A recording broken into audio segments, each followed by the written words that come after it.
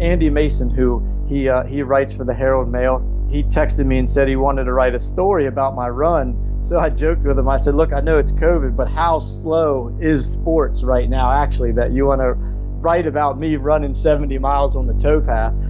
And then Mike Spindler from the JFK race director, he saw that article and he reached out to me and said he wanted me to run the JFK 50 for his CVAC team. So I think that was a big defining moment for me to get some belief in myself a little bit more, that Pink believed in me enough to have him run on his team, for the JFK 50 miler. And then, I brought that idea up to Katie about running JFK, and I said, I still don't know. That's a big jump from 50K to 50 miles.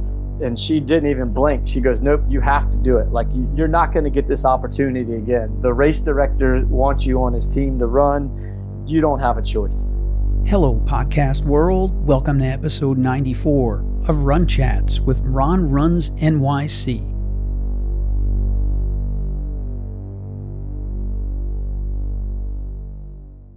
In 2010, Adam Lowe was not happy about how he looked or felt. Adam was an extremely active kid in high school, playing soccer, lacrosse, and basketball, and wanted to get back in shape and turn to running. His sister had run the Marine Corps Marathon, inspiring him to sign up and give it a try. Adam ran his first 10K in 48:07 so he could register for his first Marine Corps Marathon, and ran a 3:58 in his debut. Immediately after, he swore, while lying on the ground praying to die, that he would never run again. Fast forward to 2021, running the JFK 50, Adam came off the AT in 64th place overall and proceeded to rock a 3:13 marathon split on the C&O Canal and continued closing hard over the last 8.5 miles on the road to finish 21st overall and leading his CVAC team to their second successive first place team finish. What a journey. Adam went from feeling self-conscious about his weight, appearance, what to wear, and having no clue how to train or fuel his runs. Now he's deeply involved in the running community as a race director of the Fire on the Mountain 50K and started a running club for 3rd to 5th graders at his elementary school, encouraging them to join and get active. Adam has big gratitude for Andy Mason writing an article about him in the Herald Mail about a 70-mile run he did during COVID that led Mike Spindler, the JFK 50 race director and 2-time race winner, to ask him to run for his CVAC team. Mike believing in Adam was a big turning point. The unwavering support and partnership with his fiancée Katie, crewing Adam for races, working together race directing, and raising their kids as a team has made all the difference. I hope you all are moved by Adam's inspiring journey. Enjoy the listen.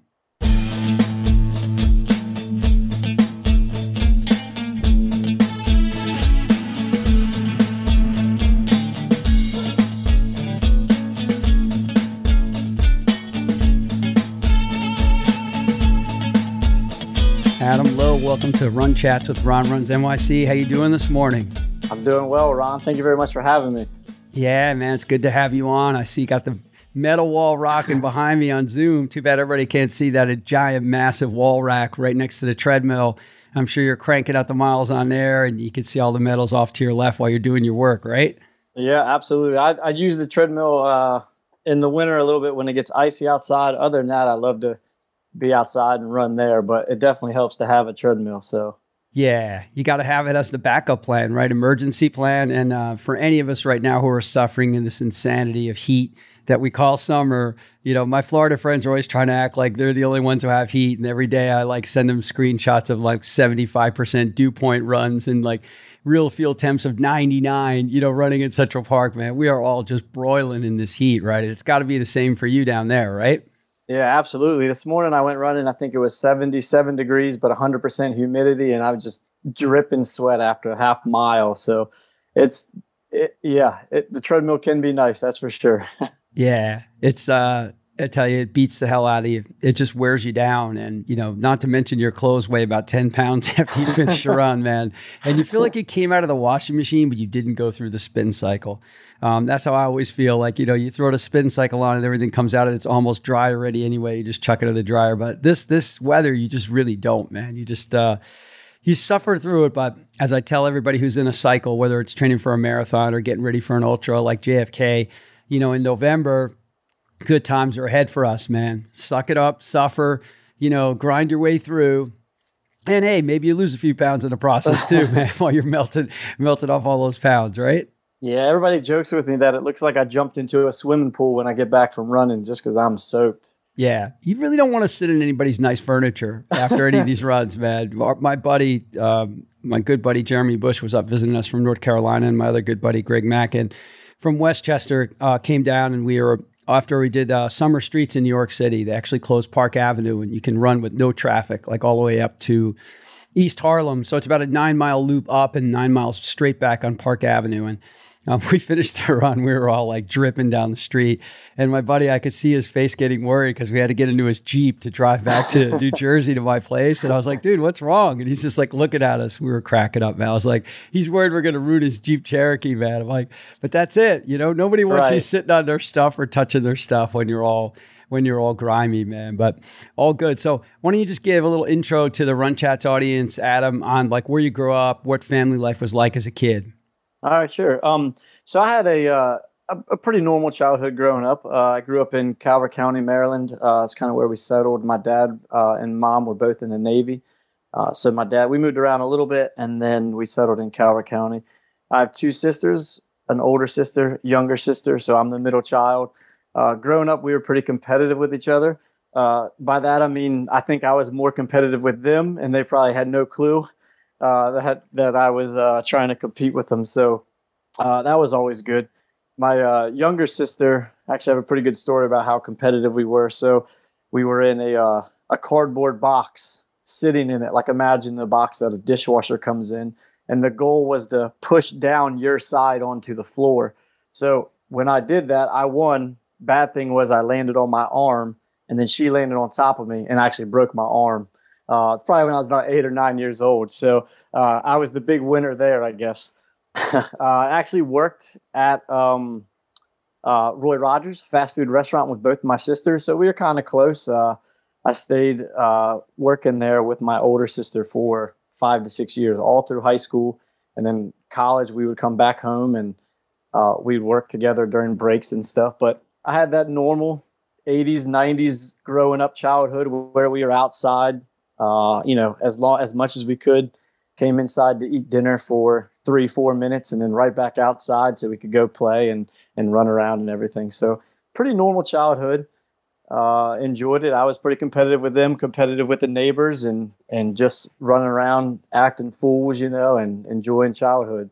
Love it. Team middle child. So we get the cheers for that. And like if one of your brothers or sisters isn't getting injured, man, you're not doing it right, because that's just the way it is. You're always doing completely insane things. So I've never heard of the box game before, but me and my brothers created some things that were not normal and not to be done inside of a house. And my mom would just come back and give us the look, like, what have you done now? What have you all done? And our house is destroyed. And but God bless, man. A broken arm heals quickly. Right. Getting to my age now, it may not heal quite as quickly. But when you were 8 years old, I guarantee you, man, you were laughing. You had a cast on. Your friends were signing. You're like, hey, this is kind of cool. I got a cast. Like, no big deal. But as we get older, we don't want to run into those situations. But playing outside, that's just the way it was, man. And simpler times, in my mind, were better times. Less distractions. And, that's exactly the same way we rolled. We came home to eat. That's it. And most of the time, we didn't even have to come home to eat. It was only just for dinner, like you said. And then it was exactly that. Go back out at night and do something else. Run around some more and be crazy. And no wonder why we slept so well as kids, man. We were basically on our feet for like 12 to 14 hours a day. And it was like one game after another, right? Absolutely. Yeah, I think, when we came home from school, I throw my book bag down on the ground and get right back outside until it's bedtime. Nice. And Dad was in the Navy, right? Yeah, both my parents were. And that's like they actually met and got married in Japan. So And then when they moved back, my mom got out of the Navy, and then my dad stayed in for a while. And then so we moved around a little bit when I was younger, and then we settled. And then he worked on a naval base fixing helicopters. Cool.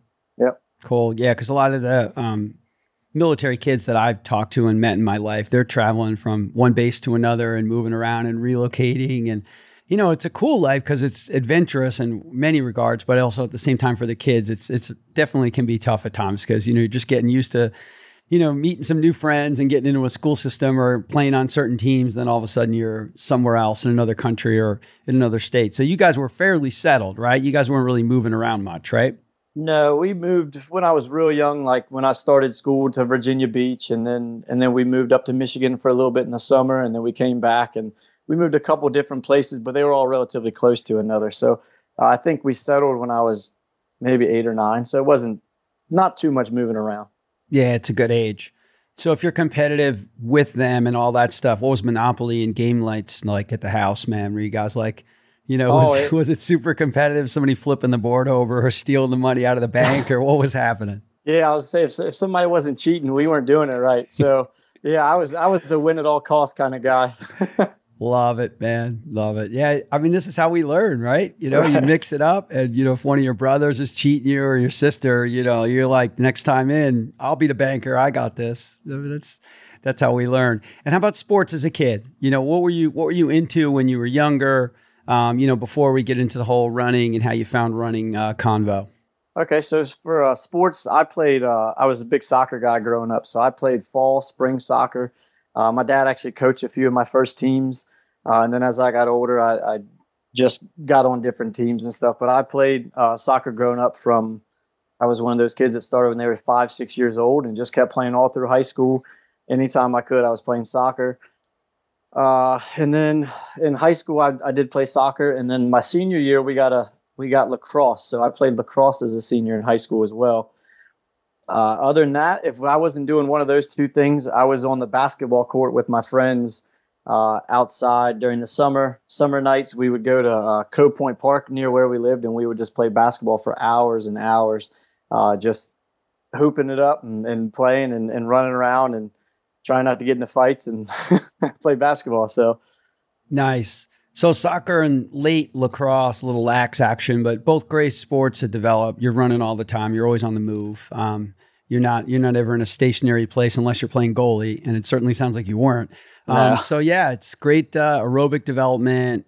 So many runners came from that background, and starting off at a really young age, you know, you forge a lot of great relationships and you learn all about team sports, man. You know, both of those sports, you know, doesn't matter what kind of skills you have, your team will never be any good if you're not meshing with the other people around you, whether you're on the offensive side or defensive side. What position did you play?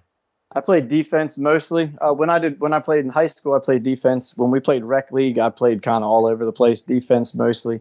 But I'd get thrown up there as forward every once in a while. Or I played goalie a little bit one year because I broke my ankle right before the season started. Probably about 4 or 5 weeks before I broke it playing basketball. I landed on someone's foot, just broke my ankle. So I got my cast off actually on a Wednesday, and I asked the doctor when I could go back to soccer practice. And he said, well, I guess whenever you feel like you can run. So we got in the car and I told my mom to take me to soccer practice. So I played goalie a lot that season, but it was literally an hour later I was at soccer practice running around, gimping around, playing goalie.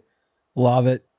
Definition of stay in the fight. Cast comes off, right back on the field. We got to love it, man. When you're young and dumb, right? You can do all that stuff. So yeah, you can get away with more of those kind of mistakes when you're younger. And when you get older, things kind of tend to get compounded and we make it worse on ourselves. So we got to think about more about recovery and maintenance and just other things that we have to do, try to get more rest, make sure we're getting enough fluids, man. Anybody listening to this show today, please, man, make sure you are hydrating. And I'm not just talking about during your long runs or your mid-long runs, your trail runs, training runs, whatever it is. Make sure you're hydrating all day long too, because you're in a deficit state at this time of the year, and electrolytes get out of balance real quick, and it just goes into a cycle. It's very tough to recover from. So, you know, try to stay on top of that, man, for sure.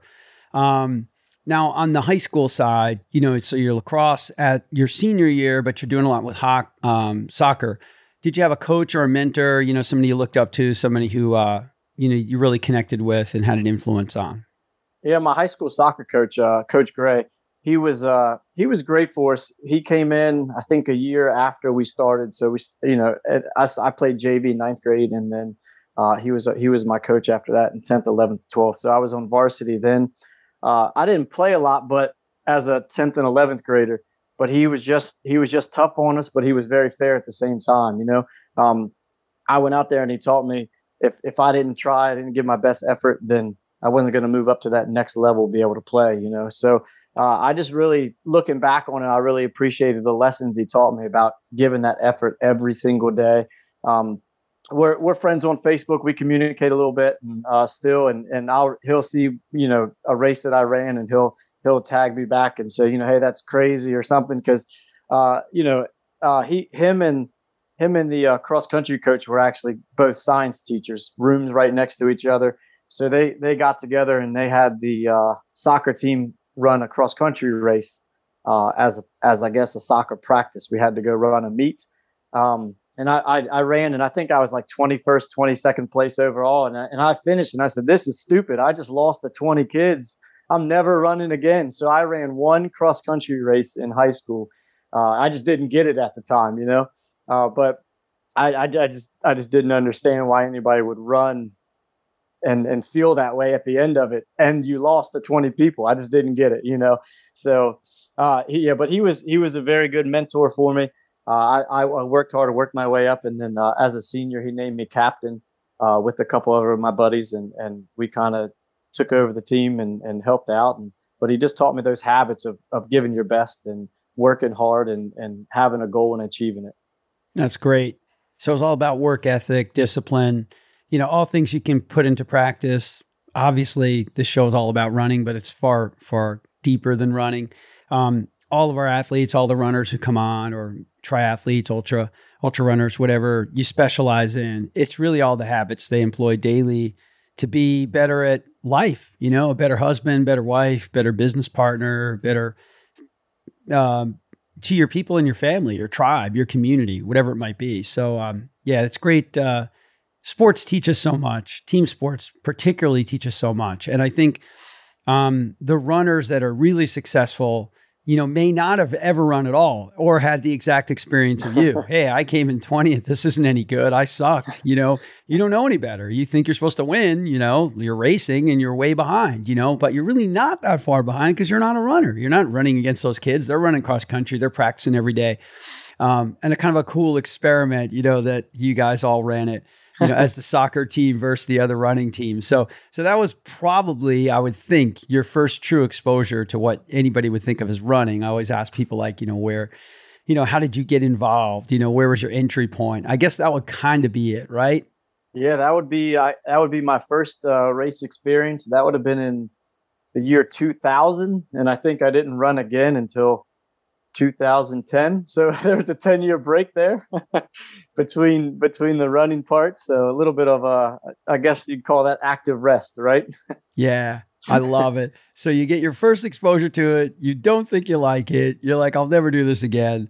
But at the same time, it was a good toe in the water, like to have some sort of an idea what that felt like. Soccer, you're trying to score a goal, or in your case, you're playing defense and trying to make sure no one's scoring, and you're back into the field and you're clearing it and, holding up your end, in the back end of the field. And then, you have that experience, but then you go off to college, you're not running there, right? But this is where the real entry comes in, right? Your sister was involved or getting involved with running a race or something, and there goes the competitive family gene again. If she's doing something, maybe I might be able to do something. So that's kind of a good story, right? That's kind of where you really get pulled in, right? Yes. So my sister was into she did the Marine Corps Marathon in 2008, I think it was, and then she got into triathlons a little bit. And actually, after high school, after college, I got a job, and then I got lazy, I guess you could say is the right word. So I put on a few pounds. So I was up to about 215 pounds. And one day in January of 2010, I just looked down and said, this is not where I want to be anymore. So Actually went to the computer in January and tried to sign up for the Marine Corps Marathon. Ron, I had no idea what anything about running was. I didn't know there was a registration window. I didn't know how much the race was going to cost. I didn't know anything. So I go to the computer, I Google Marine Corps Marathon, and I go to sign up, and you're not allowed to sign up yet. Right. And I'm thinking, well, what do I do? So I looked on their site and they had a 10K you could run in March called the Run to Register. So if you ran the 10K, you finished, you got a code, and then you could use that code to sign up. So I said, okay, well, I guess I'm doing this 10K. So 2 months later, I went and ran the 10K. I broke 50 minutes, so it wasn't horrible. 48:07, I think, was my time for that. But after that race, I stuck around and just I just watched the award ceremony. All these guys coming up, all these women coming up, getting their awards for age groups and stuff. And they all looked so happy. And I was like, that's what I want to be a part of. That's what I want to work up to, just to be able to come out there and run and give my best effort. And after the race, I just felt excited. It was completely different than the race I ran in high school. I don't know. I was like, this is dumb. I'm never running again. Now I'm like, hey, this is it. I enjoyed that. I gave my best effort. And then look, I sat around afterwards and watched that event. Let me backtrack a little bit. Before that morning of the event, I didn't eat breakfast or anything. I didn't know what I was doing. So I go to the race, my first 10K, my first race since that high school 5K. And I go there and there's Cheez-Its and pretzels on the table. So that's what I ate before the race. And because I had no clue, I had the same pre-race meal for 9 years now. Now I've evolved a little bit, but I ate Cheez-Its and pretzels before all my races from the first 9 years of running, because I figured they were on the table at the Marine Corps 10K. That's what people eat before a race. That's how little of an idea I had about what was going on. So that was my intro. And then leading up to the Marine Corps Marathon, I did run a couple 5Ks. I ran one half marathon before that. And then that October, I ran the Marine Corps Marathon as my first marathon. And it was kind of the same. My goal was to finish under 4 hours because that's what I was told was a good marathon time. So that was the goal. Just being competitive, I figured I'd work up to that. I finished in 3 hours and 58 minutes. And I think I laid on the ground wanting to die for about that exact amount of time before I decided to get up again. But so it was a really good experience. After the pain wore off a little bit, I decided, hey, I can do this. Running was fun. It was rewarding. What a great intro story. Technically not your intro, but as close as you can get. I mean, because you really did have that 5K experience, with your soccer mates, which is really great. But it's incredible how one race and then 10 years or however many years exactly passes, how your perspective already had changed. Because, maybe you're still in high school and you're on a team and, in soccer, you're trying to win. You're not trying to come in second or third, you're trying to tie, you're trying to win. And anything you do is in high school at that age, if you're playing basketball, you're trying to win. You're trying to score the most points. You're trying to do anything.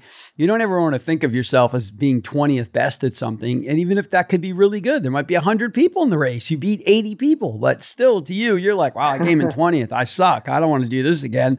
So you really don't know what's going on. You have no perception of anything. That's the only perception you have. And, then you're trying to sign up for a race and you can't. I love it. You're like, there's no code. Where's the cheat code? I mean, I'm playing a video game. What code do I punch in? How do I do this? Oh, okay. I have to run a 10K. All right. I'll sign up and do the 10K. All right. I'll show up and I'll eat Cheez-Its and pretzels. All right. And then I'll eat those every time for 9 years. I mean, good Lord. I mean, of all the things in the world to be eaten before a race, I thought you were going to tell me you were hurling all over the course, man. But honestly, Cheez-Its and pretzels are pretty awesome. It's really, there are worse things, man. I don't know, for a marathon, it probably wouldn't have ended so well. For a 10K, you sucked it up for 48 minutes. You made it through. But somewhere out there in that 48-minute run, you realized the quintessential thing, man. It's just different. First off, it's double the distance of your 5K. You're not with your high school friends, which is a different arena and competitive kind of feeling. You're out there running with all kinds of people. There's kids that are younger than you, and you got people that are my age and way older that are out there running, because pretty much anybody can run a 10K or a 5K. And you get the energy, you got the bibs, you got all of it, and you finished and you're lying on the ground, basically thinking you're dead. That's total classic, man. And, so that gives you the cheat code, the registration code, so you can sign up for MCM and you get in the race. And again, someone told you breaking 4 hours is great. That's the beauty of our sport. It doesn't matter. You held on to that. I got to break 4 hours, and you did. So, it just it's the carrot and the stick, right? You do it. Somebody tells you, whether you can do it or not. Your sister was doing them. You look up to her, you're competitive with her, and it kind of brings you in. And then you get that feeling. So after lying on the ground for at least an equal length of time and praying to die and saying you're never going to run again, how long did it take you to sign up for another race? Probably a couple of days. That was it. It was almost instant. I got home and and then you recover a little bit. And I said, well, this wasn't horrible. I enjoyed it. I actually ran my next race wasn't for about 5 months, but it was another Marine Corps race in about the same time. So it was a 10K just in March of that next year. But it was, I found out that the more I ran, the better I got at it. And that was now me being competitive with myself and just trying to be the best that I could be and just try to improve on the times that I had from before. And just seeing that time go down, seeing my weight go down, just being healthier, that was the key for me. Yeah, so you feel better. And people always get hung up with how they looking in the mirror, all that stuff. We all do it. And people think it's only women. Men, guys are every bit as susceptible to it. I weigh myself on a scale every morning. Why? We're creatures of habit. It's the stupidest thing in the world to weigh yourself every day, especially with crazy heat waves and winter and all the different cycles of the stuff we're training through. But it's a ritual like anything else. You go take a shower, you go to the bathroom, you have coffee, you weigh yourself. But we look at ourselves. It's not as important of how we might look. It's really how we feel, right? So you're talking about how you feel. So feel is like fit. Do your clothes fit right? Do you feel like you look good when you have a shirt on or a pair of jeans or something? To me, I always go way more by that than when you're thinking of look, I want to be thinner or something. That's when people get into trouble, when they're so outwardly worried about their appearance and wanting to look, into conform to a certain image. But you're finding out the simple act of running is making you feel better. It's making you feel better about yourself. And the golden rule of all, it doesn't take a genius to become better at running. As long as you don't do anything horrible, like try to run, 20 miles a day when you're a brand new beginner and don't break yourself. If you're just basically running and not doing too much too soon, you are going to get better. You are going to get healthier. It's going to get easier to breathe. You're going to feel stronger. You're going to be able to get up and down hills easier. And all of a sudden it's like, hey man, this is good. This is good. And like all good habits we talk about, whether it's going to the gym or going to swim laps or anything else that we do that's fitness related, we don't need to do it more than a few times for it to automatically become Adam needs to run. Adam's got to get his run in and, I'll be a better person. So at this point, you're just really figuring it out on your own. You don't have any real plan, right? It's not like you have any major goals of any kind and you're just doing your own thing. Are you running with any other people? Or are you basically just running with a group in your community where you live, any kind of running club or a running team? Or are you just doing your own thing? At this point, I was just out doing my own thing, just running a couple times a week, a few times a week. And I think I got a plan off of Google or something for the first marathon, and just tried to follow that. I am pretty particular though. I can find a plan and just know that if that's the plan says 6 miles and I got to go out and run 6 miles. If it says 4 800s, I better go do 4 800s. So I was really good about sticking to that plan. But I think I Googled one and just stuck with it. And that got me to that under 4 hour mark. And, I didn't really look past that marathon as much as that was the end goal for me, And then I got to that. And then of course it just led one thing into another. And now it's 12 years later, but there wasn't any specific goal in mind other than that one marathon at the very beginning. Yeah. And there doesn't need to be. That's the beauty of it. It doesn't have to be 7 more things behind that. And, I'm going to run the 7 continents, or, you know what, just start small. And just if it's, I'm going to run 3 days a week, or I'm going to run 5 days a week, or I'm going to run 1 day a week, whatever it is, whatever that goal is, write it down, put it on your refrigerator, put it on your bathroom mirror, put it somewhere, as Goggins would say, and just own it, man. Just say, this is what I'm going to do. And if you're consistent and you keep showing up, as Des says, results will follow. Like running alone is wonderful. It builds our mental toughness. It builds our grit and our mental strength. But running with other people is a whole lot more fun, and it gets easier. So at this point, you're kind of a Han Solo style. You're just kind of doing your own thing. At what point do you kind of find, let's say, running community, running with others, and just, realizing the joy that's in the sport? Well, I wish I could go back in time a little bit and talk to myself, when I first started. I think I wore all the wrong clothes when I went running. I wore the wrong shoes. I was self-conscious when I started because of my weight, so that's why I think I ran a lot by myself when I first started. I figured I was the slow guy, I was the overweight guy. I just wanted to run. So it took me a little bit of time. It was probably 2.5 years before I started running with someone else. I had a coworker who actually came out and paced me the last 10K of my second Marine Corps marathon in 2011. So that was a big deal. I said, oh, wait, someone's willing to come help me. I didn't understand all that. I wish I would have. So now it's funny. My fiance, Katie, when I talk to other people now running, we have a few people in our neighborhood who run all the time around here. I'll stop and talk to them and just say, hey, if you ever want to go running, just text me. I'll go with you. Because now so she jokes that I'm going to overextend myself. But I wish that someone would have pulled me in when I was just starting and said, hey, you can come run with us, or you can, this is what you can do. But it probably took me about 2.5 years before I got comfortable running with a group of people. Yeah, it's great. I appreciate your candor on that, because I think that's what holds people back so much more than others from all the conversations that I'm lucky enough to host, is that people are self-conscious. Maybe by nature, maybe they're extroverted. Or like me, it's easy for me to just go mold into a group. But somebody who's introverted, who is maybe shy by nature and maybe self-conscious of their appearance or what they're wearing, or do they know what they're doing? Maybe they feel like they're a little intimidated. They're not going to show up at a group run somewhere.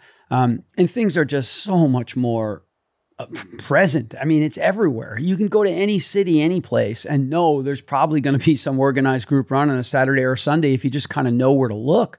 I mean, hell, you could just go on Facebook and say, hey, I'm in Frostburg, Maryland for the weekend. Who's around? I want to go for a run. Anybody want to run 5 miles tomorrow or 10 miles? And I'd be shocked if somebody didn't write you back. Oh, a friend of my friend, my college roommate, or someone's here. This group starts at this time and type of thing. So you had to kind of get comfortable with yourself first. And I think that's what a lot of us go through in our journey. If we are a little bit uncomfortable about ourselves, if we don't feel we have enough experience, or if we're not as comfortable socially being in a bigger group. And I always tell people that are listening to the show, man, you just put that, it's okay to feel that way. It's okay to be uncomfortable. You don't have to carry on all kinds of conversations, man. You can just show up at a group run and just say, hi, I'm here. How's it going? I'm Adam. I'm excited to be here. And that's it. You don't have to say anything else to anybody, or, you can shake a few people's hands, or I know in COVID, things are a little different these days where maybe people aren't quite as, into that stuff these days. Maybe it's a fist pump instead of a handshake versus a hug where it might've been. But I think if you just go out there and you take the chance and you put those nerves aside or that discomfort aside a little, you'll find that there will be at least 2 or 3, maybe even 5 people that are just as uncomfortable as you were, Adam, at that point, or even more. And then you somehow find each other, because it's like, oh, I see, that you see what he's wearing, she sees what you're wearing, or somebody is a little overweight, or somebody is sticking off to the side. So you kind of realize like, okay, these could be my people within the larger group. Maybe I can hang with them, or they're slower than the rest of the group. I'm not the only one that can't keep up with the front of this group. I can keep up with them. In fact, I was actually more towards the middle or the middle to the back. So all those things kind of start to melt away. And as you go and you are active and you keep showing up, again, as Des says, like little by little, those things kind of melt away. And the beauty of it is you're sharing that part of your own journey you wish you had, to your younger self. Somebody else hopefully will hear this and say, all right, you know what? That's enough. I'm just going to go. I'm going to go to this group run and I'm going to show up. And who knows, maybe they live down by you. Maybe they'll come down and you'll host one. But I mean, that's the point. We're just trying to make this community more inclusive and get more people out there, no matter what they look like, no matter how they dress. Everybody's a runner. I don't care if you run half the steps. I don't care if you run, a quarter of a mile out of every mile of 26 miles and you walk the rest of them. You're still a runner to me. And we'll get into, I think, a little bit about the trail community. That's what's so special about trail racing and the trail community is when you look around, there's people that are all different, and everybody out there is a runner. It doesn't matter. In the woods, it's a little bit different than being on the road. So that part's great, but you're absolutely right. Like, I think it's very important for people to realize that, they do belong in this running community. And there's people that you can reach out to and there's people you can talk to, and just get support no matter with what's going on. I think for me, a lot of it getting more comfortable was just by doing more races. I really enjoyed being around everybody, at the start line, going up to the start, running. You could run up to somebody and just have a conversation with them. I could do that and I never get their name or anything, but we just had a conversation for 10, 15 minutes while we were running about anything to take our mind off of what was going on. So, I wish I would have had some more support early on, but I'm really glad I found it when I did so I could keep going and now hopefully pass it on to other people. Yeah. Yeah. The trail running community is beautiful. And we'll highlight a little bit of some of the differences from your viewpoint as we get a little further in. Let's go back to something I ask all guests, like meaningful moments that have shaped you. Did you have anything specific, on your running journey here, you think that had an impact that shaped you? Yeah, I think for me, it was actually during COVID when all the races shut down at the very, very beginning of March 2020. So there was they came up with a 12-hour virtual race. And what you did was you could run any 5-mile loop you wanted. But after each loop, you had to come in, check on Zoom with the race directors, say that you finished, email your screenshot of your Strava to them, and then you could go back out and do your next 5-mile loop. So during this time, I ran. I ended up doing 70 miles that day on the towpath, close to where the JFK 50 runs on the towpath there. And my fiance, she was my girlfriend at the time. She came out and ran a loop with me, and she brought pizza and stuff, and so we hung out for about an hour during the race. But and then I was still able to get to 70 miles. But during that race, it was the first time I had gone over a 50K.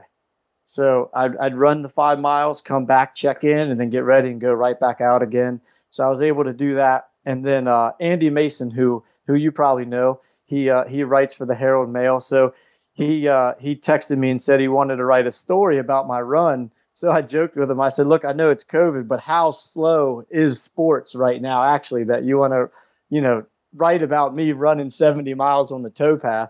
So it was really nice of him to do that. He wrote a really good article on me.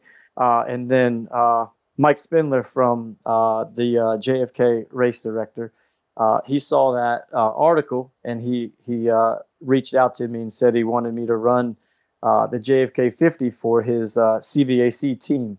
So I think that was a big defining moment for me to get some belief in myself a little bit more, that Pink believed in me enough to have him run on his team, for the JFK 50 miler. And it was kind of like I did this 12-hour race, and if I did well, I had already had it in my mind that I was going to sign up for JFK. I was going to, move on to more ultra stuff because I just still hadn't had that moment where I could fully believe in myself about going further distances. And then, I brought that idea up to Katie about running JFK, and I said, I still don't know. That's a big jump from 50K to 50 miles. And she didn't even blink. She goes, nope, you have to do it. Like, you're not going to get this opportunity again. The race director wants you on his team to run. You don't have a choice. So I think that race, everything that transpired from that would definitely be one of my moments that kind of shaped where I am now in my running. Great story. Andy's a terrific writer, man. Writes some great pieces on the history of the race, the JFK 50, the fields that are going to be coming in and participating. And that's really cool because it just, in a way, it validated so much of, so many of the questions that you had about your own self running, as did your fiance with believing in you that you could do more and you could go further and take on harder challenges. And it connects you with Mike, his nickname being Pink, which is great. He's just a legend of legends, man. One of my favorite people. And his knowledge of our sport, the history of our sport in track and field and running is like encyclopedic. And, there's literally almost no one more fun to talk to about running. And, his energy and passion for the sport and the community is just so wide ranging, and how much he's done on the coaching side, with CVAC and also his junior college and all the other stuff that he's doing. So huge impact. And, what an opportunity, so that basically connects you directly because he asks you to run, for his team, which is a huge honor. I mean, a huge honor because they got some great runners and it is competitive locally, like to be part of that squad is definitely like a badge of honor for sure.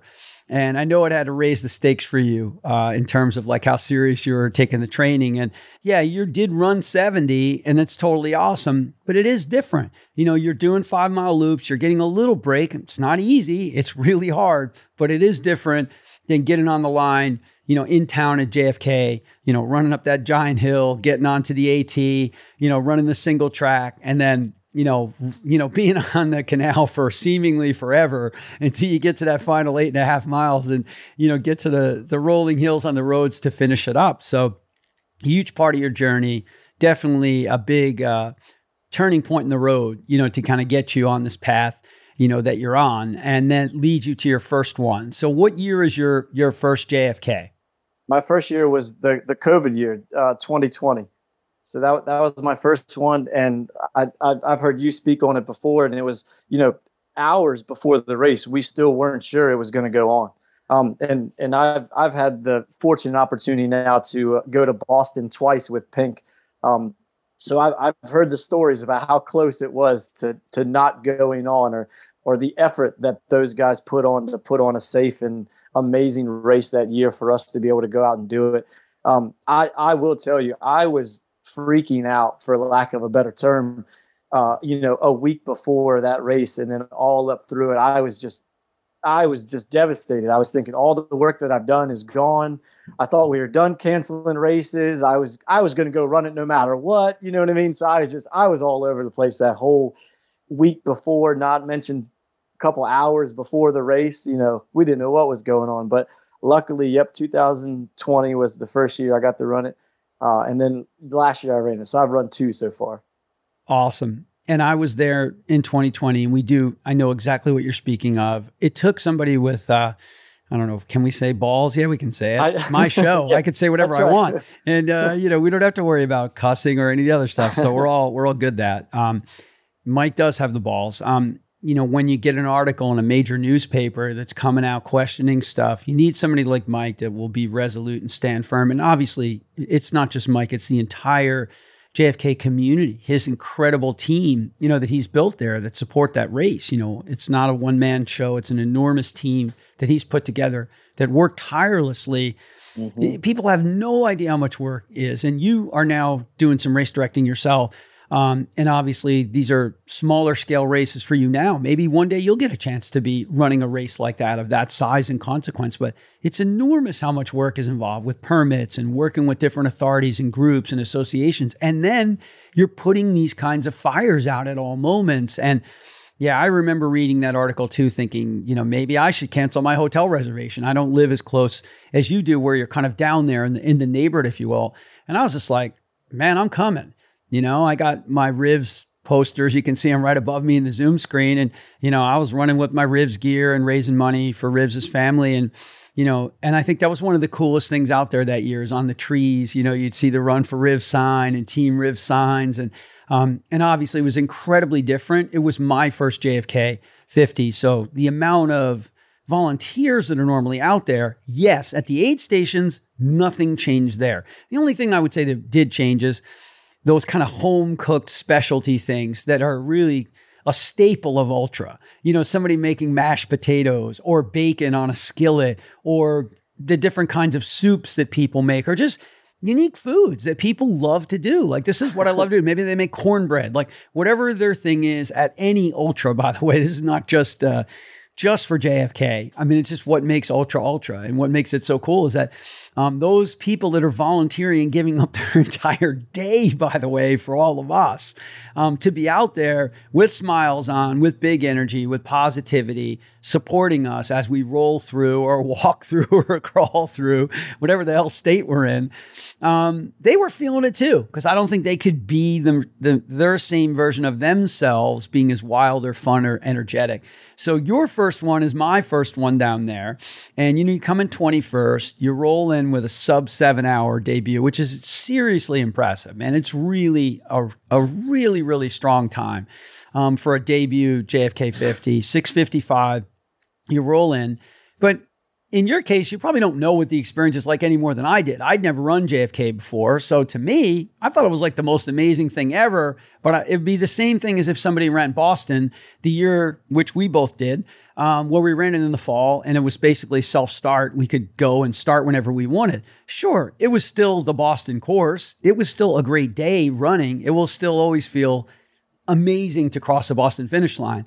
But having run 11 and being in the 100th Boston, I can assure you it wasn't anything like the Boston we ran this past year or other Bostons, because there were nowhere near as many people on the course. There weren't as many people out there wildly enthusiastic. So I'm so excited that you got the chance to come back 1 year later and have like version A, version B, because you end up coming in 21st again, but you run 17 minutes faster, which is crazy. I mean, that's like amazing. And it shows you the competitiveness of that field and the depth of, elite competitors and sub-elite competitors that are running that course. So take us to 2021, man. I mean, obviously you had to have a good year of training and running and feeling fit coming in. What was the 2021 race like comparatively to 2020 for you?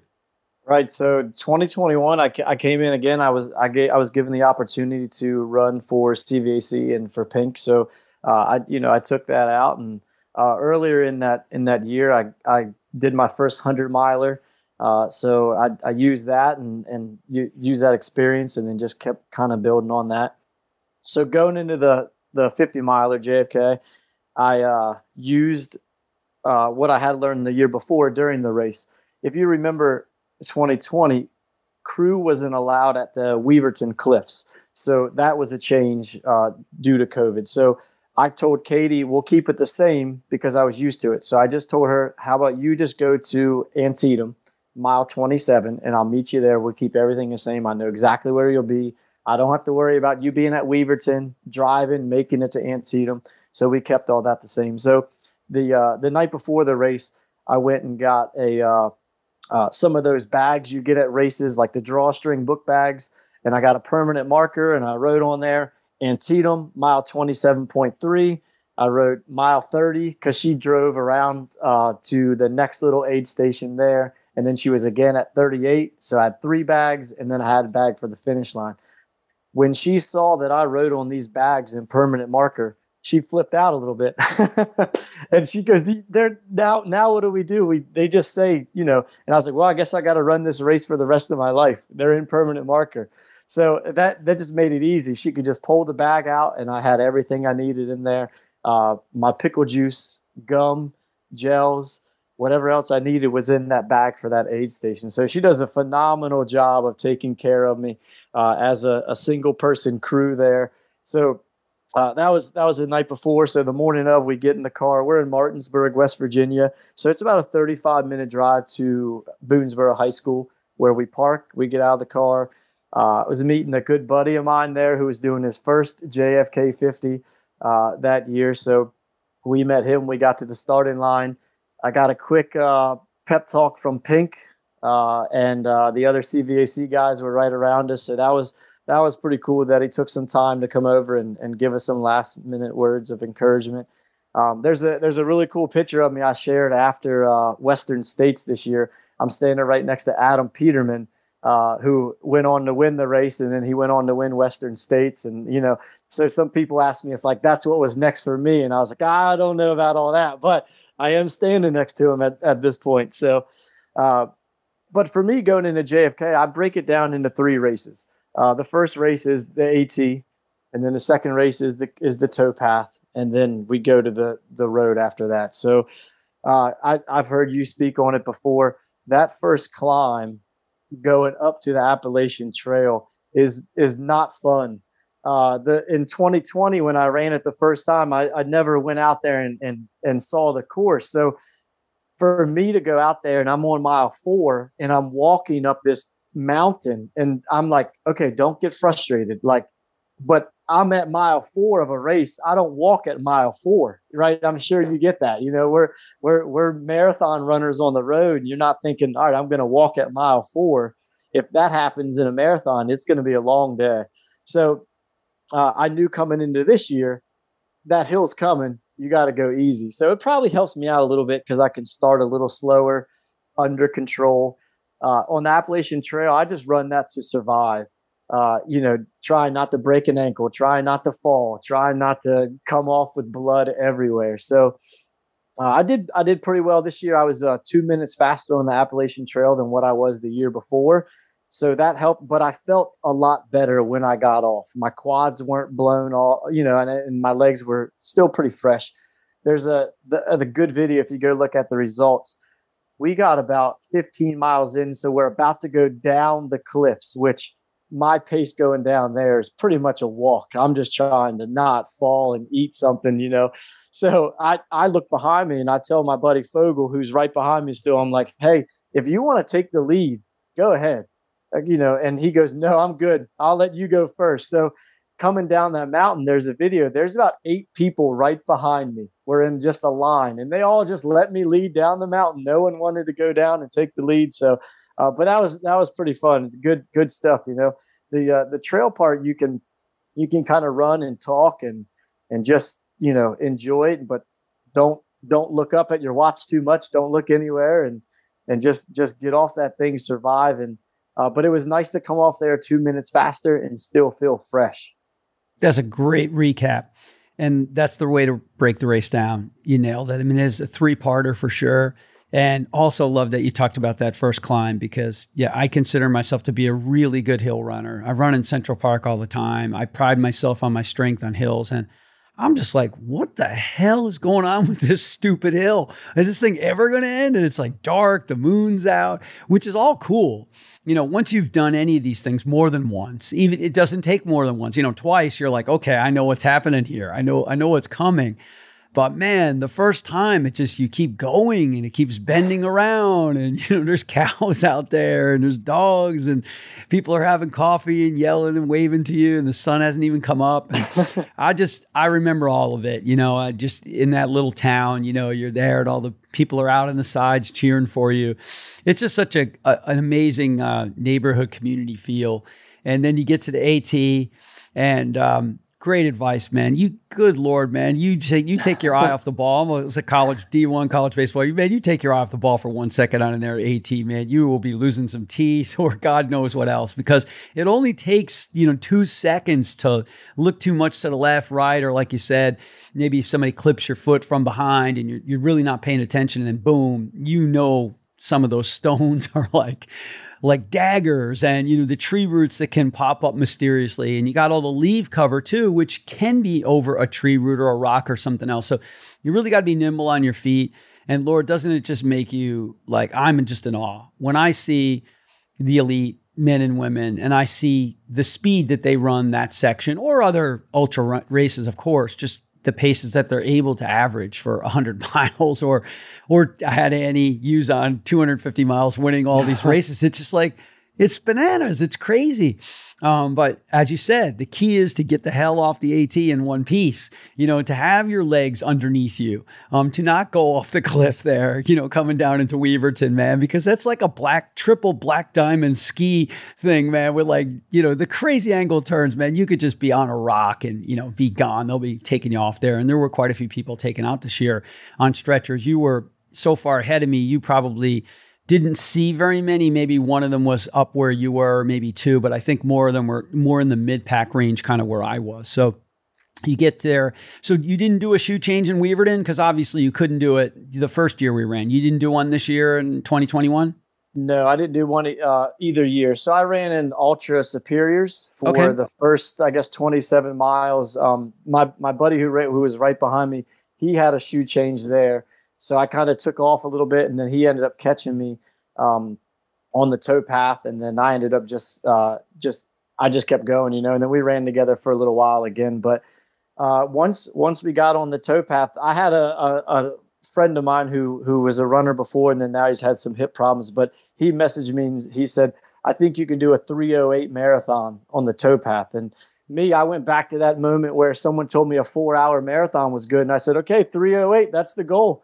You know, so I actually ended up doing a 3:13 split on the towpath there. But once I got on there, we had a guy, you know, the railroad track. We crossed that, and then somebody was counting, and they said 66, 67, and I was thinking, there's no way I'm in 67th place. Like, I know the field was fast this year, but it can't be that fast. So me and Buddy took off a little bit, and we were running.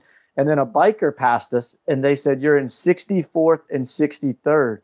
So then I knew, okay, they're close. So I just went and ran, and like I said, my legs were feeling great. So mile after mile, I train on the towpath a lot. A lot of people get bored on it. I think it's great. It's flat. It's easy to run. Way different than the AT. I don't have to think about where I'm putting my foot. And you know, I just played leapfrog. I just looked at somebody in front of me and tried to catch up to them, and then tried to catch the next person and tried to catch the next person. I was just counting down miles until I could get to mile 27, have the shoe change, see Katie, and then get there. And then from there you have less than a marathon, right? So that's, you know, kind of break down the canal into two sections, you know, to get to Antietam, to get to my first bag change for the first time, and then break it up into there. But I just love running on that, and it's flat. And like I said, you can run up to people, have conversations with them. I think 3 miles into it, something happened that never happened before. My race bib actually tore off my pins. So I had to stop and repin on my bib. I would have thought that would have happened on the AT, not on the flat towpath, but it's really cool. That first aid station on the towpath is run by the Steeplechasers, Frederick Steeplechasers, and I'm a part of their running group now. So that I get there and they're all screaming for me. You know, I have them fill up my bottle real quick, and then I'm off to go. And then we get to that first shoe change for me, that bag change at mile 27.3. So I'm running with a guy now, and I was just talking to him back and forth, and I said, "Okay, this is me. I'm gonna pull over here because I saw Katie, you know." So real quick shoe change. I took a swig of pickle juice, just some recovery drink, and then she took my handheld because I was going to see her in about 3 miles. So I was able to run with nothing in my hands for about 3 miles, and then I caught back up to him in about 40 seconds, and he looked over and he goes, "Damn, that was fast." And I had new shoes on, everything. I had a hat still from the morning because it was cold, a long sleeve shirt, but I did a shirt change, a shoe change, probably in under 30 seconds. So she had everything I needed set out for me. It was great. I caught back up to that guy, ran with him for a little bit. And then I got to mile 30, saw her again, grabbed my handheld bottle from her, and then just kept on going. Um, so back though at that mile 27, she had a chair set up for me. And so I sat down in the chair real quick to change my shoes. And I looked at her and I said, "Hey, you know I love you, but the insurance money is paid up for me." I said, "Because I'm ready to die today." Like that's how I was feeling. Like that's how good I was running. I told her basically like I'm going for it. So I just tried to just use that energy and just keep going. So mile 38 is there's an aid station there run by Smithsburg High School cross country team. And so they call it Miracle at mile 38. So they have a Santa Claus, and I've coached cross country against him before. So when I saw him, I yelled out his name. And then, so there's actually a really good picture of us running together, Santa Claus and me running together at mile 38 during the JFK 50 miler. So that was really cool, really special to see him out there and get those cheers from them.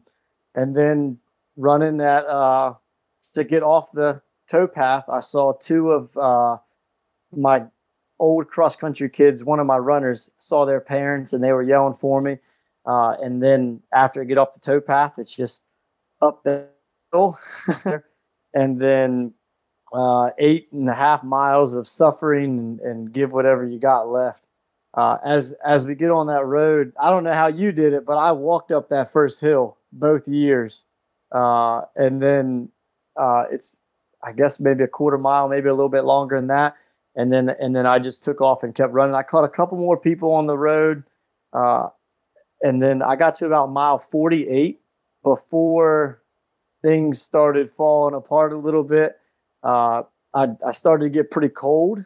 So I was like, all right, this is gonna be good. You know, this is the part though, running these long distances that I actually look forward to. I look forward to the part where it's going to start to hurt and start to make you suffer. So I got to that part and I was like, all right, 2 miles to go. And then you start playing the math game. I'm like, all right, I can still break 640. And I'm like, all right, if I walk it in, I can still PR. I can still break 655.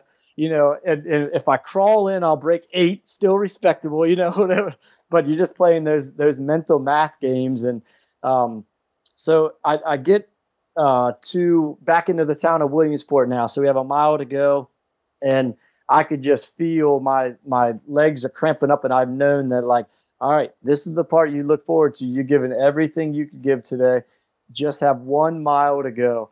And, you know, you crest over that last hill and you can see the finish line and it's all right there.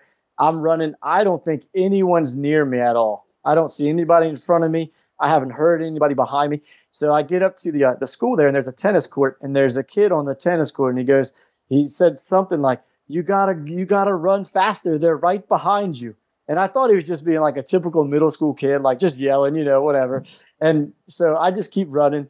And I get to, I pass to where Katie is about 15 feet before the finish line. And I throw my water bottle over to her and I just yelled. I was like, I am fucking freezing. Like I was just cold. I wanted to be done running, you know? So she's like, it's right there. Just go, you know? So I crossed the finish line and I stop and, you know, 6:38:19. And I turn around and there's 3 guys right behind me. I forgot anyone else was in the race at this point. You know, one of them was actually one of my teammates for CVAC. So that was pretty cool. We finished right, you know, back to back to each other. That was nice. But so I finish. We go over there. We go inside the school this year. We're allowed to go in the building. And I look at she goes, hey, guess what place you got? And I was like, I don't know. I have no idea what place. Because as far as I knew, I was in 64th. I mean, I knew I caught a lot of people, but I wasn't keeping track, you know. And she said, you got 21st. So I got 21st in 2020 and then 21st in 2021, although I ran a little bit faster this year, a 17-minute PR. It shows you how strong the field was. But, you know, to come in, so now the joke is this year, I got to protect my 21st place. So I just signed up for JFK again so I can go protect 21st. That's my place to earn again, right? But last little bit, I remember going to the school and we're getting food and we're getting drinks and warming up and stuff. And I remember after about like 10 minutes, it just hit me like what I had just done for myself to PR by 17 minutes to come in 21st with such a strong field. And I just lost it, man. I was just bawling. And she was like, "Are you okay?" And I was like, it's just that release of like what had just happened and everything. It was great. The greatest experience that I've had. Just the greatest feeling that I had. And it was nice to have her there to share it with. And it was just nice to feel that sense of accomplishment. That's a great recap, man. And you went all in. That's where the emotions come from. You said it. You said you're ready to die. You went all in. Just great for any. I've got some friends this year, Brandy and Libby. Brandy's been on the show. Terrific runner, but people that haven't run JFK before. So it'll be great for them to listen to this episode and hear it literally takes them through like every station as you're going along the path.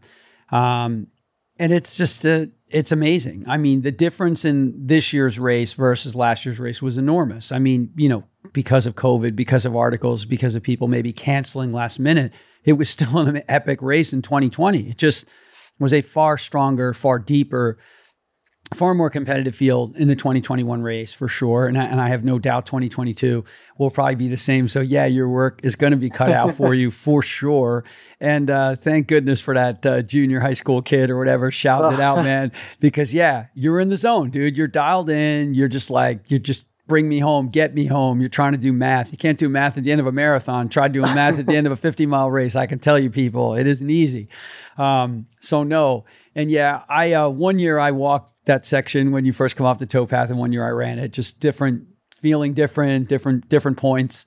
And I may have run more the time that I walked later than the second time when I felt strong enough to run it. But that's the thing. Ultra, I think, kind of teaches you is you have to learn that ego isn't going to win in ultra. It won't win. You literally are walking in the first, couple of miles in JFK, probably in all likelihood, or you might be burning too much energy. And, unless you're maybe at the front of the pack and winning the race, or you're just really so strong on hills, you just rather get it over with, that's fine. But at some point, it's energy and rationing it and reserve. So, you were 63rd, 64th before you got in the towpath. And just think about how many people, you picked off to get to 21st. It just shows you. And, running a 3:13 marathon on the canal is very impressive. It'd be very impressive just period. But, after running the AT and then having 8.5 more to go, that's what makes it more impressive, because it's not like you died after you ran the 3:13. You were still rolling the last 8.5 miles, or you would never have got to your final position. So super effort, man. Strong effort. And yes, a huge difference being able to go into that high school cafeteria and hang, which is part of JFK lore, and, have some hot soup and some sandwiches and, get all the selfies and, hang out with other runners, and everybody tell some tales of, what their day and experience was like. And, it just, I just can't speak more highly of a race. It's just one of my favorites of all time. And, just love everybody down there, love the team, and what a great experience. And it's super cool that you're part of Mike's team, Pink, and, CVAC. Lori's been on my show. She's an absolute beast. I've had quite a few runners, on the show. I don't know that they all run for CVAC. I think they all do, but I always get a little mixed up. I'm thinking about like Shelby. I'm like, does she run for you guys? I don't know, who runs and who doesn't. Cause, obviously with club teams like up here, I'm Central Park Track Club, but there's, 25 other clubs. So I'm not really sure I just know Lori is. I know for sure she is. Yeah, Lori is. She's gone to Boston the last 2 years when I've been there. And what's funny is you mentioned a couple of names earlier. So I'm on a 100-day running club group on Facebook, and Brandy's in that group and Libby's in that group. And they both have reached out to me about JFK this year.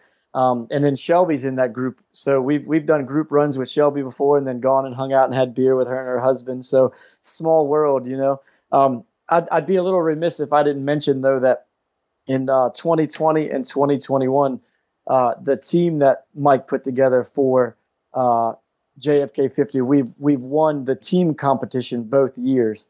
So in 2020, we won. It's kind of like scored by cross country. They take the best 3 times. I think we won by 25 seconds the first year. as a team. And then last year we won again. I was the first place guy on our team, and then Trent, who was right behind me, was second, and then we had two other guys on the team as well. So that was the other thing I told Pink as soon as we got our little medals. I said, all right, we got to come back next year for the three-peat. So we got to defend that as well. Absolutely. There's nothing better. Right. And also on the first side, the community, I can't tell you how many people I've talked into running the JFK 50 from listening to the show. I'm just like, nope, you're running it. And I'm like, what? Really? Yep, you got to run it. I think you're perfect for the JFK 50. Get down there and do it. And my friend Kate Powerty won the race the year the snow was on the course. So she's a monster, and she beat, what's her name? Casey Likestag, who won Western States one year. So close race, competitive race, but man, conditions were super tough. I mean, the AT is brutal enough, man, throwing snow on there. Like, I probably would have just been like, I'm out of here, man. Give me some hot chocolate, man. I don't think I could do this, man. Or just get me the hell off of the AT and let me roll. But yeah, great recap. Those are some of my favorite people. And, it's just such a great weekend hang just down there for the weekend. All the cool little hotels, they're all close together, lots of fun places to eat. And anywhere you go to eat down there, you're going to run into all the other JFK runners. So you're going to see everybody, wherever you are at any of those little hotels that are over by one, which I always get mixed up. Which one is the race hotel? Because they're kind of all the same. They're right there off the highway and off the road. But right. Yeah, super good stuff. So we spent a lot of time on JFK, which is awesome because that's our favorite race to really talk about. But you can give me a little bit on Boston because we have to, get to some other stuff in the back end of the episode here. So, which I know you have two Bostons, but you want to talk about which one? 2022, right? Yeah, 2022. I actually ran in 2014 and 2019 as well. Okay. But they were far between, and so. Again, I got the opportunity to run again with Pink in 2021. So the goal here was just to break 3 hours, and I was able to do that by running 2:59:29. So just barely broke the 3 hour mark. And then that was the one in October, and then I got the opportunity to go back in April 2022. So I just went back with knowing that I already broke 3. So I was coming back to just try to better that. So I actually ran about a 78 second negative split in that. So I ran 1:29:15 for the first half. The goal was to get there under 1:30 and then just go as fast as I could after that. So, I had a lot of support there as well. My sister and brother-in-law came, and my aunt and uncle came, and they brought the nieces down. They were at mile 23 for me with some pickle juice and some gum for me in case I needed it. And Katie was helping Pink and the crew at the finish line, so I knew she was there waiting for me. So that was great. I'll just share real quick about that. When I know the big thing there is to get to mile what is it, 11-12 with the Weaverton. The Wesley girls, the college girls, So I just the joke is that my fiance is going to check my Strava splits to make sure I didn't stop there. So we just got to keep on flying through that part, and then get to the half under that time. The 1:30 was the goal there, and then I got to mile 16 and get to the hills. I was able to survive the hills this year, way better than I did the very first two Bostons. I think. My first two Bostons, they said go, and I just took off down the hill, weaved in and out of everybody, and just blew my legs up. So again, taking that experience, learning from it, I knew what to do and get better there. But once I crested Heartbreak Hill, we had about 5 miles to go or so. Those were my fastest 5 miles of the race, and I was able just to build on what I had done, and I just felt great. So I went with it, and but Boston's it's an amazing experience. When I first started running in 2010, and like I said, I went through that computer to sign up for Marine Corps, and I had no idea what I was doing.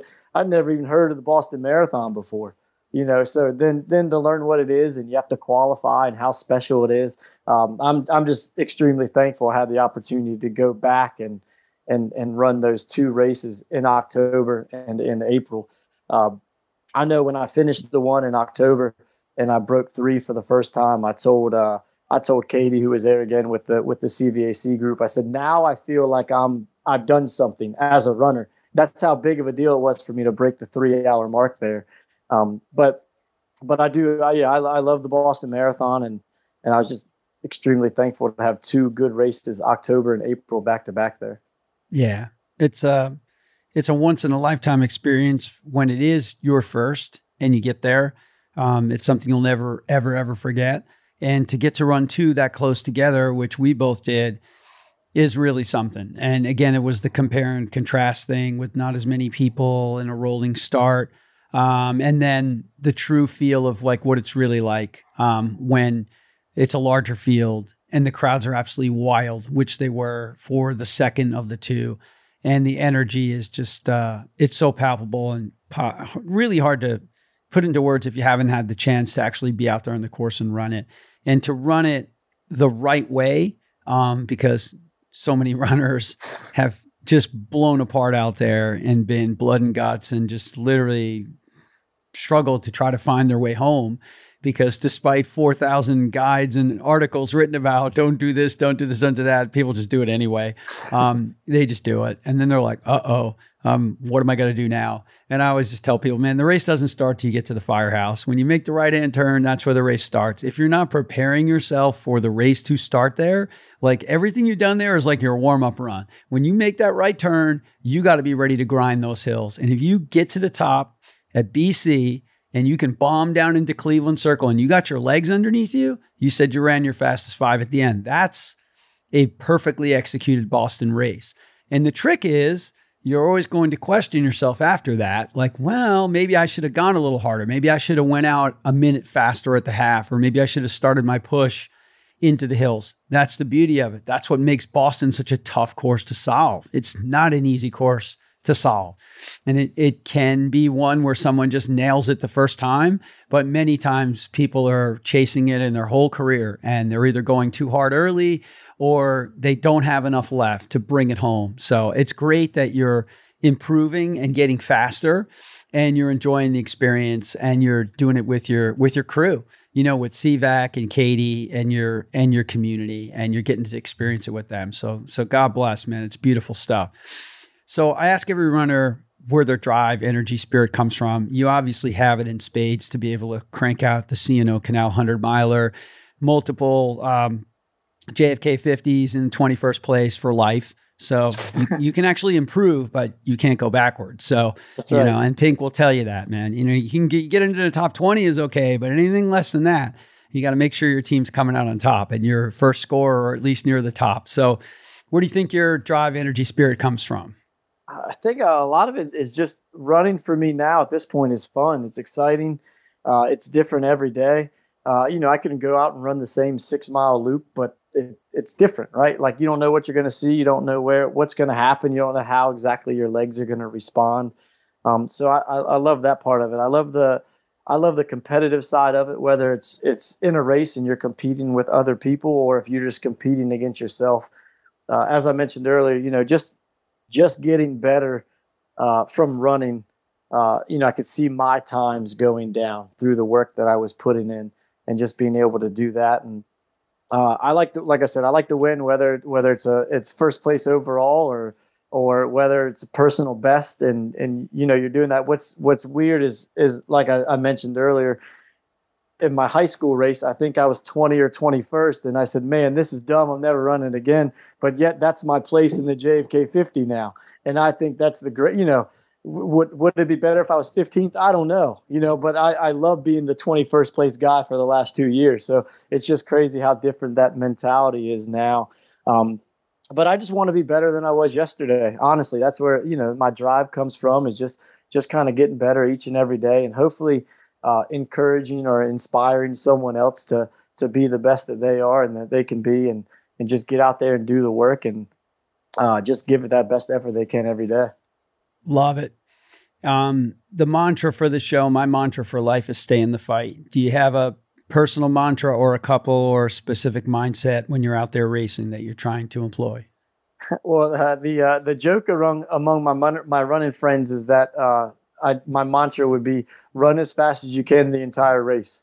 It's just not think as much as most people do. Just I tell them that's what I do. They shoot the gun and I just start to go, But I think for me, I don't really have a specific mantra, but I use a lot of positive thinking. So if things start to get a little bit like a dark hole, or if things start to go downwards and my legs aren't feeling it, I'll just think back to, all right, well, remember that race you did last year, and it was twice as hard as this one, but you were in this headspace, and you were doing well. So just a lot of positive thinking.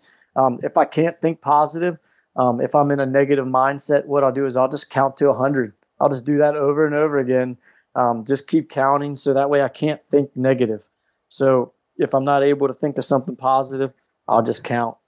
That definitely works.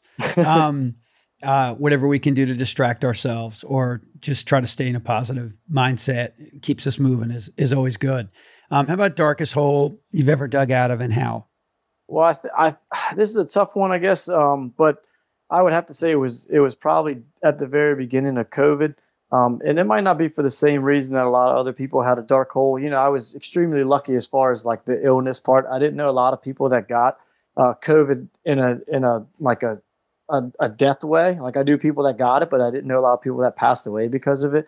But for me, it was a lot of personal stuff going on. I ran a lot of races before COVID happened, and then all that was just taken away. So I was kind of trying to find something to do there. I went from doing like 25, 35, 40 races a year to now there was no races at all. So it was kind of something to do there. I just started going through a divorce actually right as COVID hit. So March 2020. So in June I moved, and then I had a lot of trouble with the custody issue, getting my kids to be able to come see me, and the parenting time. And because courts were closed, it was kind of hard to get in there and have everything settled. So that was probably the darkest moment coming out of that. All that stuff happened at one time.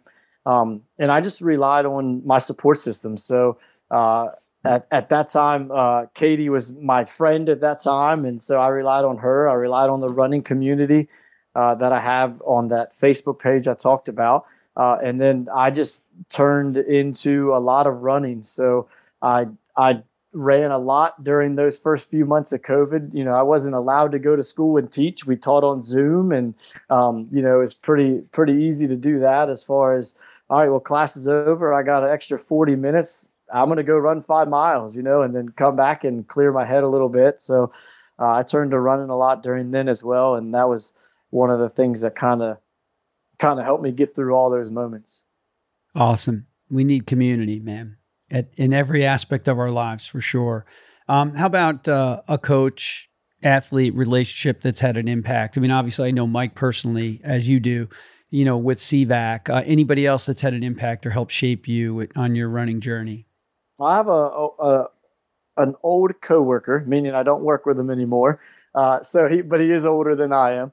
But James Landis, so he helped me out a lot as I was beginning my second marathon. I mentioned him earlier. He came and paced me in that last 10K of that second marathon. But he was the one that gave me a lot of tips on, like, all right, you should wear this instead of that heavy Under Armour shirt you got on, or and just kind of led me into some more races that were going on in that community right around where we're living, and just pointed me in a good direction as far as some races I should get involved with or some runs I should get involved with. So I was very thankful for his guidance at the very beginning of my running career. Awesome. And I close out every episode asking about community service because it's important, and we all need to get involved in our communities and try and do more. So what's something important to you that you're involved with? Last year at my elementary school, being a PE teacher there, I started a running club at the end of the year. So in May, we did every Tuesday, Thursday, we stayed after school. I had about 35, 36 kids stay after, and we did running for that Tuesday, Thursday. And then the last Thursday of the month, the parents came and we had a little cross-country race, little mile course for the 3rd through 5th graders. So that was great. The parents got to come out and cheer them on, and all the kids had a great time. We had awards for the kids at the end of it. So I really enjoyed that. So I'll do that again this September and this May. And then I also just took over last year a race called Fire on the Mountain 25K and 50K as the race director. So I'm going to continue doing that. And then with my fiance's help, we also started another race called the Lock to Lock. It's a marathon, half marathon 10K on the C&O Canal in Williamsport, Maryland, right near the finish line of the JFK 50 miler. So we're doing that stuff. And I love helping out and putting those races on. It's a lot of hard work, but my drive there is just, if no one put on races when I was starting to run, then I wouldn't be where I am today. So I'm just hoping, I enjoy when people come out and they say it's their first time running a race. That's the best, that they come out and experience that. And we get a lot of brand new trail runners at the Fire on the Mountain race. Which is awesome. And they come across the finish line and they just go, "Oh, I hate you. That was so hard." And then, a minute or two later, they're your best friend and they're talking to you about all the experience they had. And that's like the greatest joy, is just allowing them that opportunity to get out there and experience some of the things that I've experienced. That's a fantastic way to give back. Kudos on starting the run club with such young kids, man, because we got to work on changing their habits and helping them to be more active and getting them involved, because it is just a different time that we're growing up in. Things that we just automatically did and always did isn't as common today. And rules are so different with schools, and obviously Zoom and COVID times just changed so much. So that's great that you're giving back there. And then on the race directing side, even more so, man, get them out there in the races. Did Yana win your race or maybe break a course record? Because she wins pretty much every trail race down there, and she's been on. I'm sure you guys have crossed paths as well. I've run a couple races with Yana, and then actually did the Catoctin 50K in a couple weeks ago, and I think she got 7th or 8th place, and I was 9th. So she beat me by a couple minutes. So she is a heck of a runner, that is for sure. She ran Fire on the Mountain, I think, the first year that it took off, I think. So that wasn't when I was race director, but she's run that race before. Yeah. Love it. Yeah. I love the mutual friends we have and share. And here's to more of us connecting and getting involved with more things in the community and spreading the running love, man.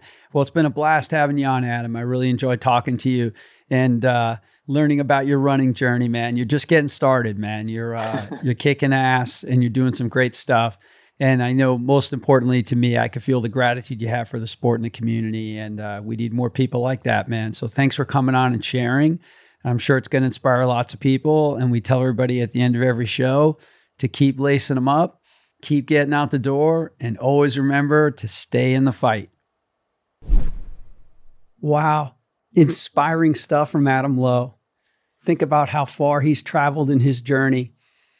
Got his weight up to 215 pounds after being a really active, healthy kid in high school, spending every moment on a playground, playing sports, running around, basically running the day after his cast came off, to gaining weight, feeling unhealthy, not liking how he looked, not even knowing how to sign up for a race, feeding himself on pretzels and Cheez-Its before races because that's what was out on the table at Marine Corps.